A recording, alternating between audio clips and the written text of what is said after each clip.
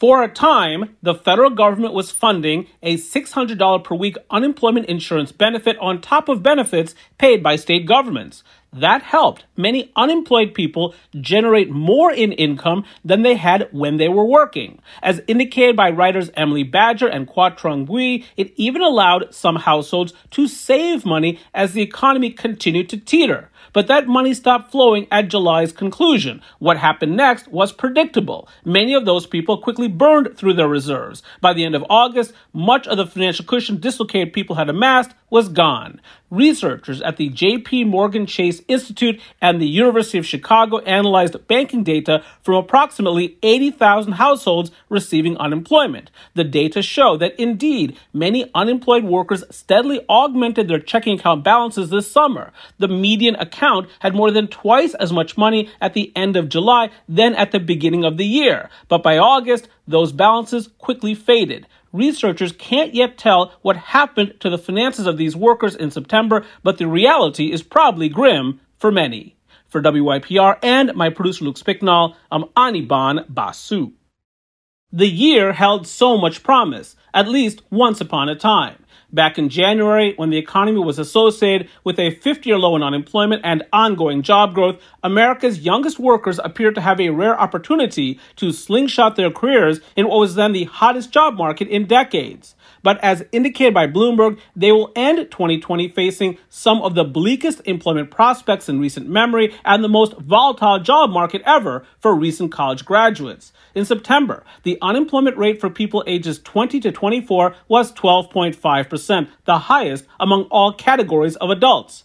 Joblessness for this youthful group peaked at nearly 26% at the pandemic's height in April, quadruple the level registered just 2 months earlier. The jump in unemployment in February for young workers was larger than any previous recession dating back to 1940. Economists indicate that the longer young people are forced to suspend their careers, the worse their prospects will be in the future to hold a job, accumulate wealth, or even get married and start a family. So if you are young and you haven't voted yet, get out there. You have as much at stake or more than just about anybody else. For WYPR and my producer Luke Spicknall, I'm Anirban Basu. Last month, Sweden's Royal Academy of Sciences awarded this year's Nobel Prize in Economics to Paul Milgrom and Robert Wilson, both of Stanford University. They won the award for their work on auction theory and design. In the words of The Economist magazine, their work epitomizes economics as engineering. Auctions are an ancient mechanism by which people can sell valuable commodities from fine art to the catch of a fisherman. In an English auction, ascending bids are received until a winner remains. In a Dutch auction, a high opening price is set and is reduced until a bidder accepts the offer. Over time, auctions have become more complex. During the 1960s, William Vickrey, who shared the Nobel Prize in 1996, developed what is known as auction theory. In particular, he assessed the optimal strategies of bidders. Milgrom and Wilson expanded on that knowledge and put their theoretical work to practical use. These are not simply accomplished academics, they are enmeshed in the real world. Both have consulted for regulators and firms. Professor Milgrom advised Time Warner and Comcast regarding their participation in radio spectrum auctions in 2006. His efforts helped his clients save more than $1 billion. For WYPR and my producer Luke Spicknall, I'm Anirban Basu.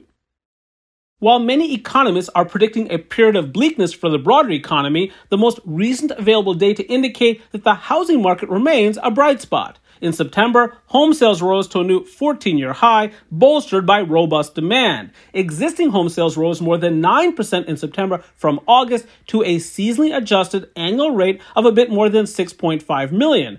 That represents the highest sales tally since May of 2006, according to the National Association of Realtors. September sales were nearly 21% higher than a year ago, remarkable, given that the economy is presently associated with millions of jobs lost since February. As indicated by the Wall Street Journal, real estate agents and economists credit strong demand for housing to record low interest rates, a large population of millennials entering their prime home buying years, and a desire among more households to both social distance and have extra space for a home office. With many people working from home, many families are moving further away from central cities, unburdened, at least for now, by commutes. At the same time, the inventory of homes available for sale remains low in much of the nation, helping to support significant home price increases. For WYPR and my producer Luke Spicknall, I'm Anirban Basu.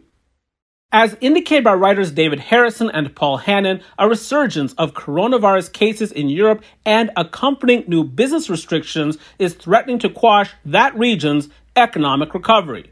The government of Spain has limited travel in and out of Madrid, banned social gatherings of more than 6 people in the capital, and tightened operating hours for shops and restaurants. Italy and France have imposed curfews and other restrictions on businesses. A prominent measure of economic activity in Europe, the Purchasing Managers' Index, fell below the threshold reading of 50 in October, indicating that business activity is now declining for the first time since June. A survey of households conducted by the European Commission found that consumer sentiment recently declined to its lowest reading since May.